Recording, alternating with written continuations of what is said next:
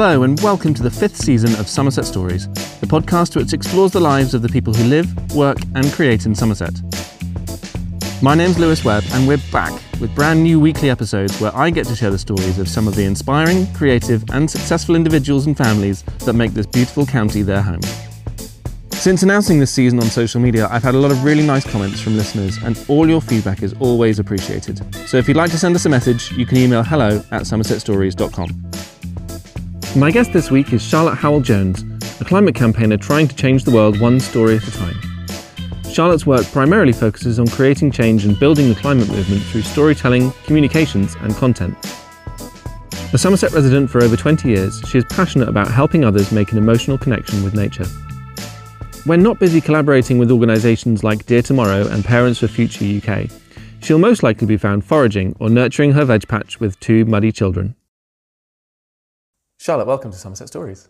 Thank you for having me. We are meeting on the spring equinox. What does this time of year mean to you? I love this time of year. It's a time for gardening, which for me is very exciting. We spend a lot of time outside in the veg patch with 2 very muddy children, so it's time to get us to do a lot of planting. And I don't know, it's just a lovely time in nature. I've quite a strong connection in nature. Yeah, it's just a really special time of year for me. I love seeing nature sort of coming back out into bloom, all the blossoms, the daffodils, everything. Our garden is really wild, so it's a sea of crocuses at the moment, which brings us all a lot of joy. They go on a lot of our cakes.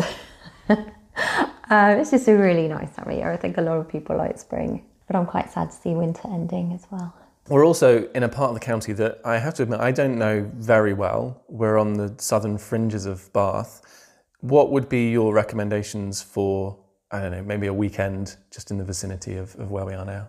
So we're in a very lucky position to be right in the middle of the countryside, also it feels, but also a stone's throw away from Bath. So if you were to visit this area, then you've got a lot to visit. You could wander into town through the National Trust property, Prior Park Gardens, and that's always a delight. What I would say is don't miss Castle Farm. They've got the best restaurant there. You need to book ahead, but it's absolutely not to be missed. Best restaurant in Bath. It's just such a beautiful area. The walks around here are stunning.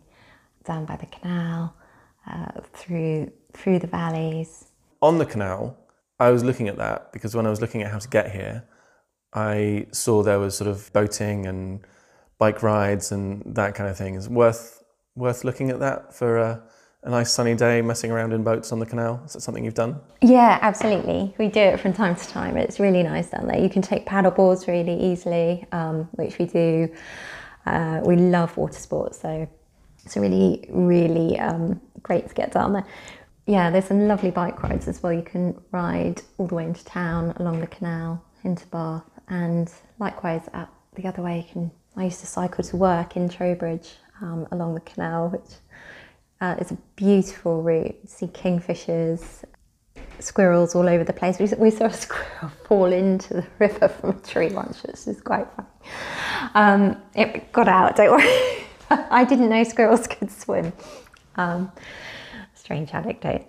No, I don't think I've ever seen a squirrel swim before either. The nice thing about a canal for bike rides as well is also that it's flat. Absolutely. It's quite bumpy, but you can go a long way. And it's great with the children as well.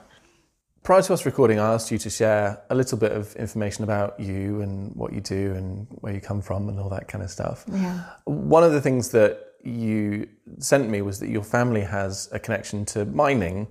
Can you tell me a bit about that? Yeah, so my grandparents both my grandfathers are from the Forest of Dean. My great-grandfather was a miner. He had worked in a number of shafts around the Forest of Dean. And my grandfather was a gaveler for the Forest of Dean. So he looked after the land above and below the land. So he was in charge of all the mines.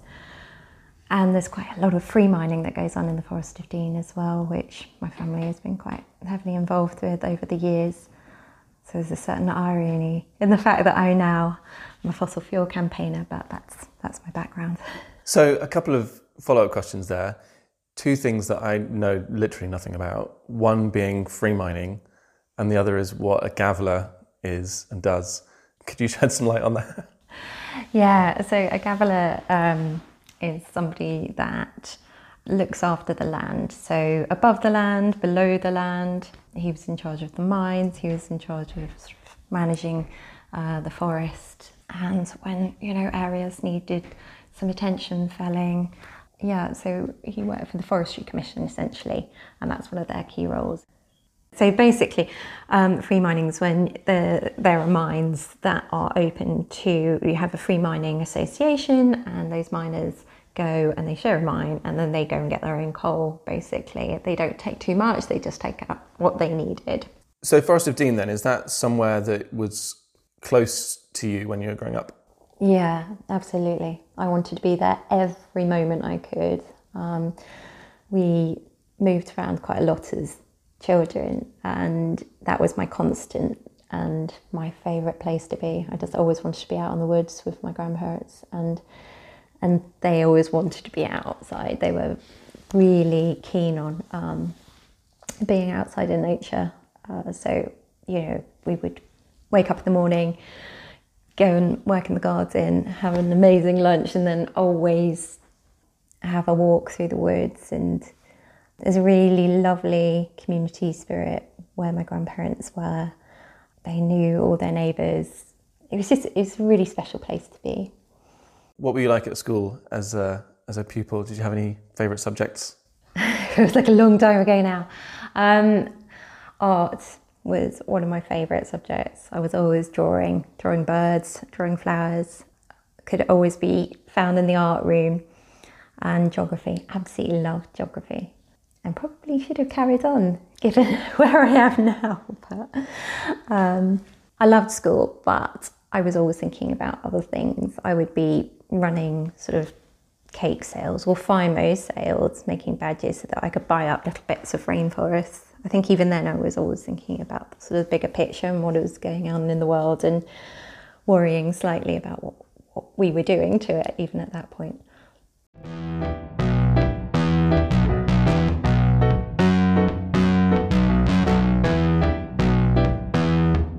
You've been here almost 20 years in the area, not this house. What brought you here originally? I left university and I had no ties, no geographic ties, no ties from family. My parents had moved whilst I was at university.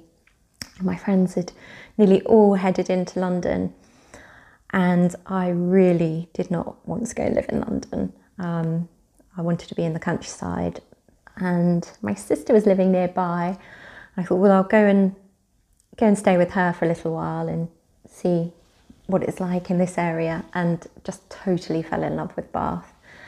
And that was it, really. I was able to hop on a train easily to see all my friends in London, and I could get to the coast. I loved surfing, so it was easy to get down to North Devon. So it was a perfect spot, and I just felt really at home in Bath. I think there's something about the architecture and the fact that it's in this sort of valley basin that just is really, really welcoming.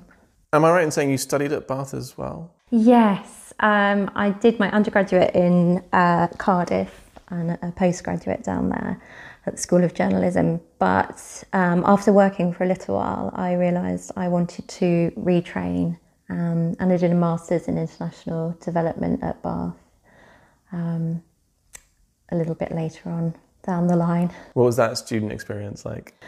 It was brilliant. It was so nice. I mean, I love studying. I would study all the time if I could.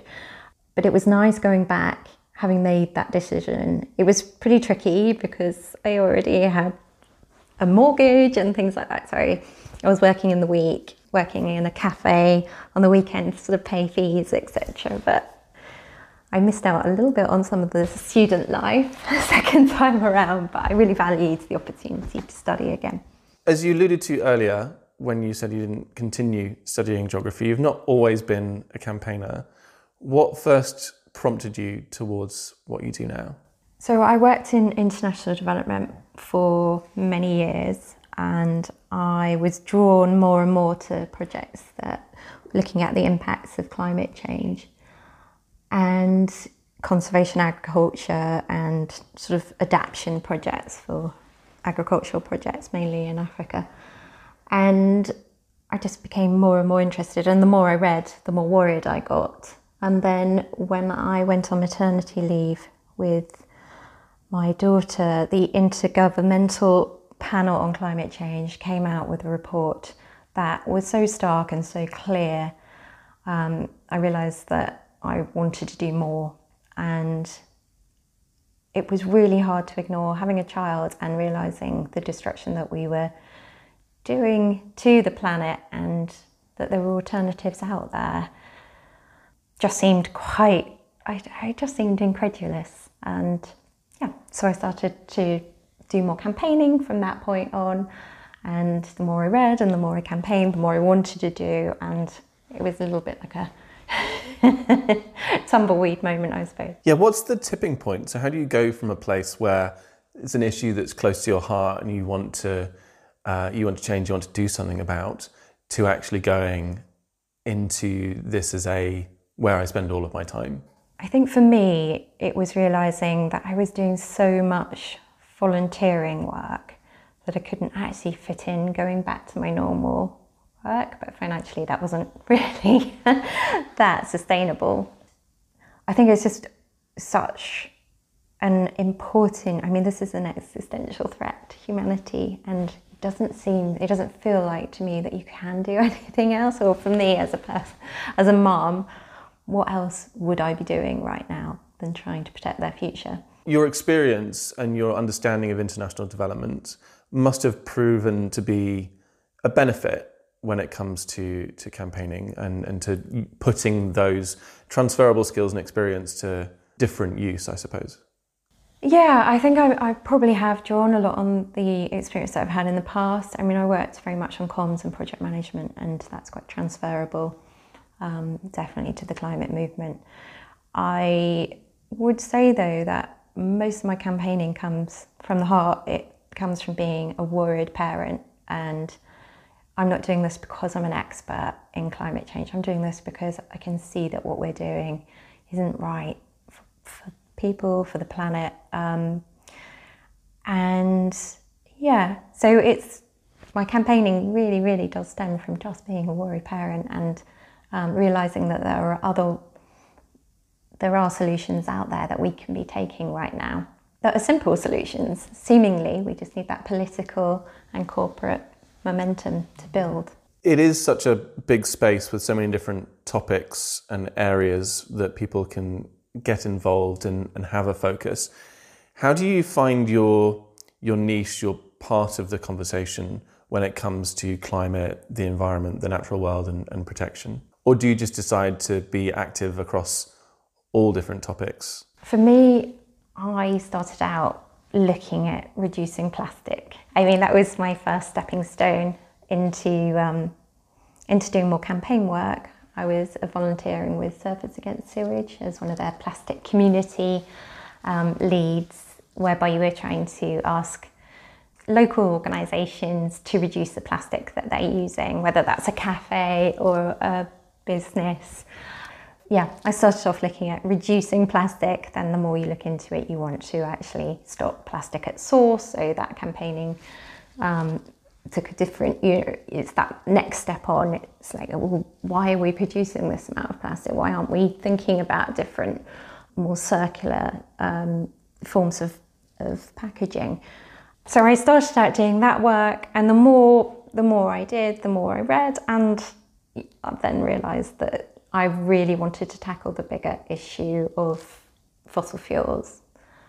Fossil fuels create the most emissions. Our emissions continue to rise because of our reliance on fossil fuels, and it felt like that was the thing to focus on. And in terms of your audience, from what I've seen, is it specifically to other parents that you're trying to talk to? And is that the level which you find you have that personal connection? You said it was the campaigning being from the heart, and does talking to other parents enable that to happen, more naturally, perhaps? So I looked around lots of different organisations when I started campaigning. Surfers Against Sewage was a natural fit for me because I loved surfing, I loved the water. I was outraged by the amount of sewage that we're pumping into our oceans, outraged by the amount of plastic that we're producing unnecessarily. But then I came across Parents for Future as well, and I really liked the approach of how they campaign. It's very inclusive. There's no sort of imperative to be on the streets with a placard. The campaigning work with Parents for Future is strategic and very well thought through, and there's so many different ways to get involved, whether that's to, booking meetings with your MP or actually, taking to the streets with a placard, not ruling that out. But it just felt like a space that I was a lot more comfortable in. And I think it's so important. There are so many parents out there that have so much power that they don't know about, whether that's just voting for somebody that is going to protect your local environment or protect the environment globally and have that impact. There's a lot of focus in the climate movement on youth, and I think a lot of the figureheads in the climate movement are from the youth movement, which is brilliant, but I worry slightly that it's almost like a get out clause for adults, in that, the youth are going to sort that out. They're doing so well at that, but actually it's our role to be pushing back on this as well. And if you've got children that are too young to be involved in that, it's really hard to see them growing up and having a real question mark over their future. And knowing that a lot of families on the front line of the climate crisis are directly, every day, being impacted and being in danger because of the decisions that our governments in the global north are making. I just think it's so important that we reach out to parents as well, and that they're really engaged in the climate movement every bit as much, if not more so, than the youth, who, quite frankly, they really deserve to have a bit of, their youth, and not to be absolutely racked with fear about climate change and having to feel that they're dealing with that on their own. And the other thing I think it's really important, the other reason I think it's very important to get parents involved in the climate movement is because their children are going to see them doing that. And children are increasingly worried. There's lots of research about children being, terrified about their futures. They can see what's happening. They can see the news reports and the increased flooding, the increase in fires, the extreme heat we had last summer. They join the dots very quickly. And if they see their parents acting, then that's like an act of solidarity. They know that their parents are on their side and they're doing everything they can to make sure they have a safe, healthy future ahead of them. So I think it's very good from that perspective as well, and also to be thinking about these issues as a family as well. Not that I would advocate talking to your children about climate change too young, far from it. But so my kids are 6 and 7, and have a natural curiosity for all of those kinds of things. I think they relate very well to animals and the natural world and our impact on that as well. So I think you're right, there is a joining of the dots piece. And I think a lot of parents, particularly of a certain age and demographic, will maybe hedge their bets a little bit and say, well, this is what we do. And we talk about recycling, we talk about, choices that we make. But I suppose what my question is, what's the sort of percentage increase, or what are the additional steps that you would say to parents you can do beyond just that to have a bigger impact on what they're doing as a family? That's a really good question. I am a huge advocate of recycling, but I hear that very often. People will say, well, we're doing recycling, so I think we're doing our bit. And actually, we're sort of at a point within the climate crisis where we need to be thinking a little bit larger than that. I think as parents, there's so much more that we could be doing. Recycling is fantastic, don't get me wrong, but again, that next step is pushing back on reducing the amount of plastic that's being produced, cutting the plastic. And also, I would really like to take the emphasis off of what the individual is doing, because right now we really need to be pushing for the political and the corporate momentum, and we want that to happen so quickly. We need to be voting for candidates that are going to put a stop to all new fossil fuel projects. And that, to me, if you make that vote, is way more important than, you know, trying to recycle your tablet packaging, which is really tricky. And yeah, so number one, I would say vote. Please vote. And I keep coming back to fossil fuels, but at the moment our reliance on fossil fuels is exacerbating the cost of living crisis. We've got 20% in our community, in this area, North East Somerset, 20% of families are living in fuel poverty. And that is because we are so reliant on fossil fuels. We've got a government at the moment that is trying to open new fossil fuel projects. In the North Sea, there's a project called Rosebank that they're trying to push through at the moment that would create the same emissions as the 28 lowest income countries in the world would in a year. We really can't afford these emissions. The IPCC report clearly states we can't have any new fossil fuels if we're going to keep the planet livable. And that's just livable, that's not a thriving planet for our children. So yes, vote for, getting back to your point, getting back to your question, please vote for candidates that are going to put a stop to all new fossil fuel projects, because it's so imperative right now.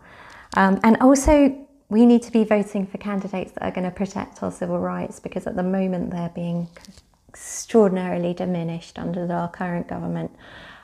We've just been downgraded in the global report by Civicus on our civil rights, and it's so important that we have those in place so that we can function democratically and push back when our governments aren't doing the right thing.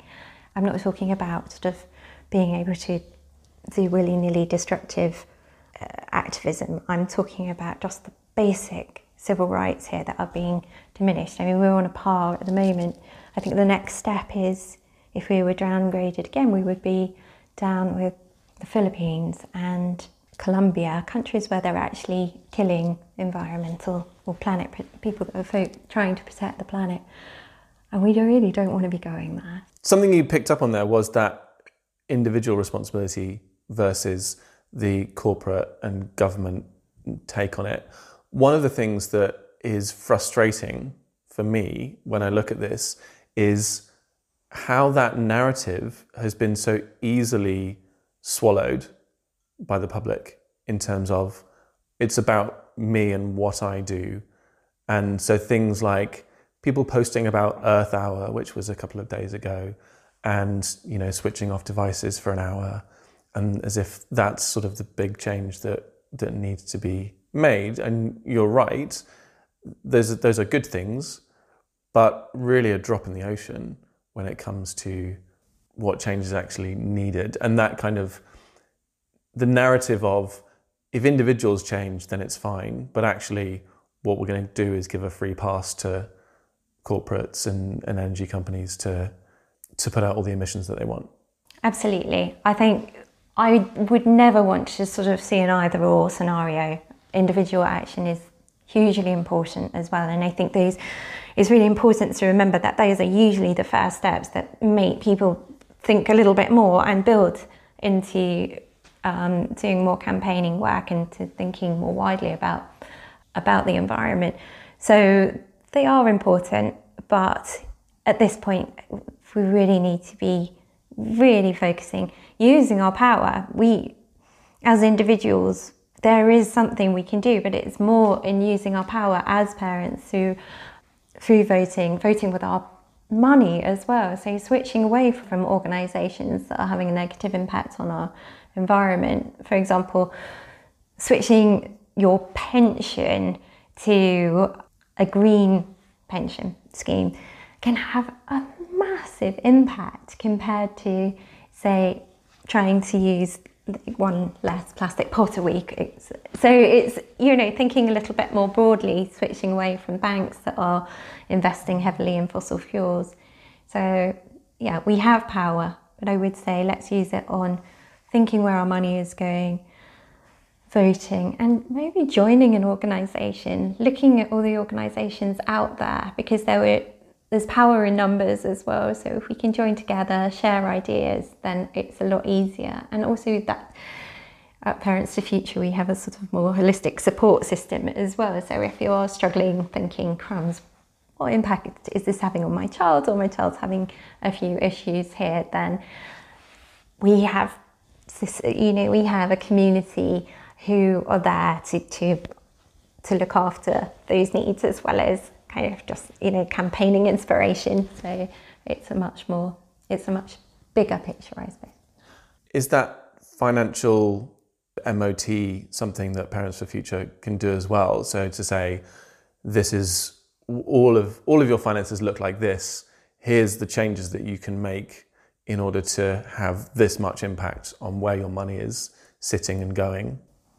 Parents for Future don't really focus on that. We will partner with organisations that specialise in different areas. So Richard Curtis has got this brilliant organisation that he set up that really has all the information you need on switching your pension to a green fund. There are other organisations like Switch It Green, I think it's called, that you can go on their site and easily just type in your current sort of energy supplier, for example, and then they will come up with better green options that have a much lower impact on the planet.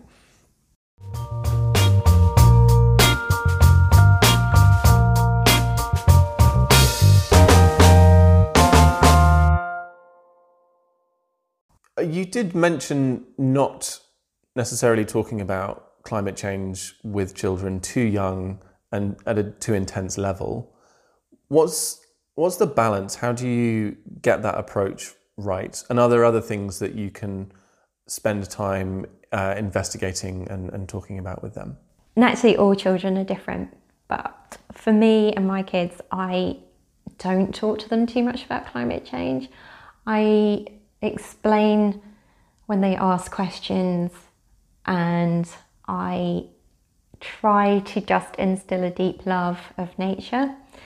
I feel like if children can be outside and just experiencing the joy, even if they can't be outside, if they're reading books about nature and wildlife and getting a real love and a real connection with it, then they will naturally want to protect that when they're old enough to think about it. But I don't want them to be living in fear of what's going to happen next, maybe because they've had too much information too early for them to process. Again, I know every child is different, but for me that's really important. Getting that love of nature far outweighs the need for chatting about climate change at the dinner table on a Monday evening. What kind of reaction do you find that you get from other parents, at best and at worst? That's a really good question. I have had some really unusual responses in the past. Some parents have come up to me and said, you make me feel really quite guilty about my life, which I'm mortified about, because literally all of the things that I try to do, my campaigning work, focuses on system change, not on individual change. I'm fully supportive, as we've just chatted about making individual changes. But I'm so far from perfect myself and my family. I just feel like I would hate people to feel like that. We really, really need to be focusing on system change, not on making anyone feel guilty, because that's not going to achieve our goals here. But on the positive side, we get lots of people at Parents for Future coming to our meet and greet meetings and almost being in tears because they're just so grateful to have found a community of like-minded people, and knowing that you don't have to be perfect to be part of that. You know, you just have to care, and if you care and you want to do a little bit or a lot, then that's a really great space for you. So we get a lot of really positive feedback there, and I think the fact that more and more parents are coming along and joining us and getting involved is sort of a testament to that. And then I get the odd person that's sort of been lurking on Instagram, who will then say, you know, oh, I read this post, and I've made a change because of that, or I've just been looking at how to switch my pension, thanks very much. And you just think, oh wow, I didn't even know you'd seen that. That's really nice to hear. Yeah, generally it's really positive. I very rarely get sort of negative feedback. Do you find that people, once they understand what system change means, because I think maybe that's a little bit of a barrier when people go, what is it that you're trying to achieve with this? You know, the point that you made about people feeling guilty, and that being one of the potentially negative side effects of being very active in climate campaigning, that other people would go, I'm not doing this, I'm not doing that, I'm terrible at all of these things. When in actual fact, the point that you make is it's far more important to change things at a macro level. Individual is important, but the macro thing is what we need to focus on because it's going to have a bigger swing of the pendulum. So do you think once people have got over that little hurdle, they're more likely to embrace taking a more active approach towards having an impact on system change?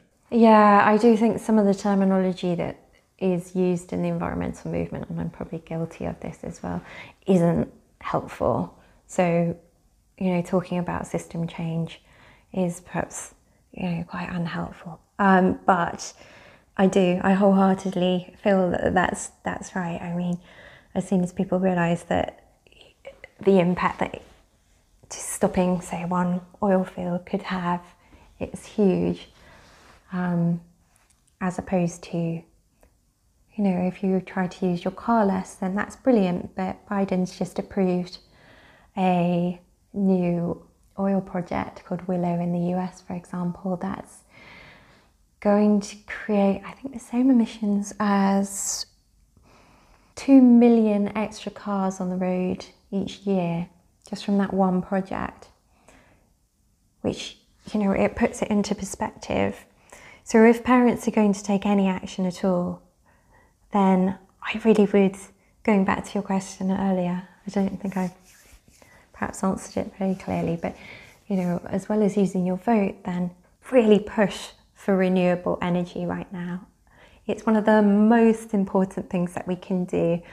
Fossil fuels creates the most emissions by far, and now renewable energy in the UK, for example, onshore wind, is and wind energy is 8 to 9 times cheaper than new oil and gas. And I think we get a lot of people saying, oh, but we need new oil and gas fields in the UK because we've got this energy crisis. But actually, no, those new oil and gas fields that they're trying to open in the UK, they're not owned by the UK. So that oil and gas won't necessarily go to anyone in the UK, and it certainly won't bring down our bills. But if we move off of these fossil fuels that are destroying, you know, creating so many carbon emissions and are very, very expensive, and move to much cheaper, homegrown, home-owned, renewable energy, then we can, you know, move away from being reliant on Putin's gas. We can have a safe, clean, green form of energy that actually lowers our bills. So it not only helps us, you know, reduce our emissions and hopefully keep the planet at a stable level at the very least, but it also will bring down our bills now for those people in our communities that are really suffering from the cost of living crisis and the energy crisis. You mentioned Willow and Biden approving that, and you also mentioned the most important thing, or one of the most important things, being voting for candidates that are not going to commit to new fossil fuels. Mm-hmm. Biden did say that was off the is that right? Yep. So what happens when politicians go back on their promises? It's horrendous, isn't it? I mean, in the UK we had the moratorium on fracking that was in the Tory manifesto, and then we had that lifted last year. And you just think, but that was in your manifesto. People voted for you because that was in your manifesto, and it meant nothing.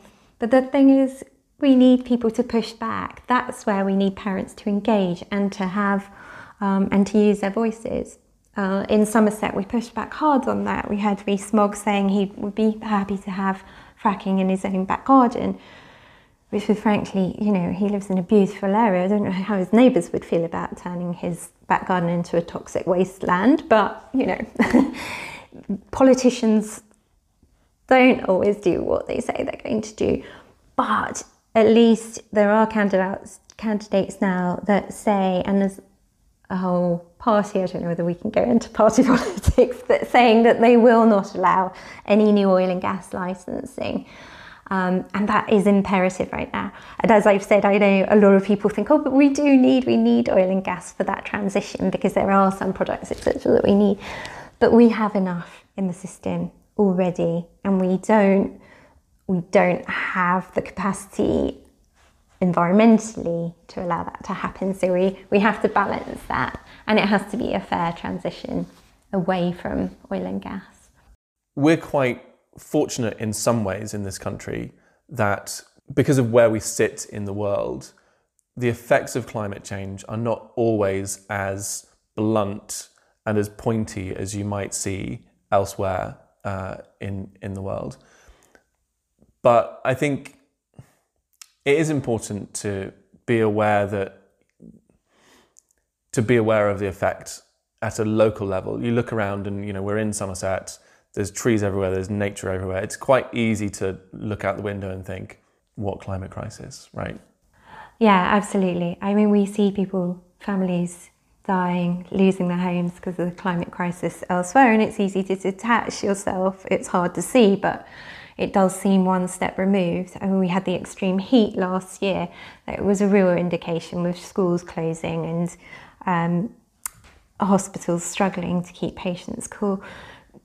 But one thing we probably don't see is that across the country, 97% of us are breathing toxic air. Our children are breathing toxic air. But we're sat here in a valley surrounded by trees, and yet the air pollution here exceeds 3 World Health Organization limits. And people don't see that, but that's what we need to be pushing back on, because that's impacting our kids' health. That's, you know, really, really awful for children with asthma, but also something that we shouldn't be living with. Why would we have 97% of our population breathing toxic air? Just because of, you know, making some people thinking that perhaps a wind turbine doesn't look that nice, but really, in comparison to having clean air for our children, it's nothing, is it? I don't want to trivialise the severity of the topic that we've been talking about, but at the same time, I do want to celebrate achievements and positivity and optimism as well. So when you look back at the time and effort that you've spent in your campaigning, what are the things that you look back and go, I'm really proud that we've got that done or made this impact? That's a really good question. I really fully kind of on board with celebrating the wins as well, because without that positivity we don't have hope, and without hope we're not going to continue. So we need it for our sustainability in this area. So for me it would be three things. One, we've been campaigning hard to halt an oil field called Cambo, west of Shetland, and we managed to get Shell to pull out of funding that project. So there is a halt on that oil field at the moment, which felt like a huge win. So that's one. Two was getting, as we just mentioned, the fracking moratorium ban was lifted last year, and we campaigned hard against that, and we managed to get that reinstated, which felt like a huge win. And it was so important that we did that, because fracking is so destructive and so very expensive as well. It really wasn't the solution in the UK. So yeah, that felt like a really, really big win. But also I think one of the sort of last visible wins for me is the fact that the parent community is growing, and the number of parents that are pushing back and willing to sort of get a little bit more involved in the environmental movement is growing. And that realisation that there are so many different ways to get involved, and they are getting involved, it's just really, you know, it's brilliant to see. We talked a little bit about the guilt associated with people when it comes to their own impact on climate change, on plastics, on those kinds of things. And one of the things that you were saying earlier was about how it's seen as I have to make lots of negative changes to my life, or things that are going to take more time, more effort, or things that are going to cost more. And that kind of the personal cost of being more active and having a greater impact on the environment, I think is one of those things, again, that's a potential barrier for people.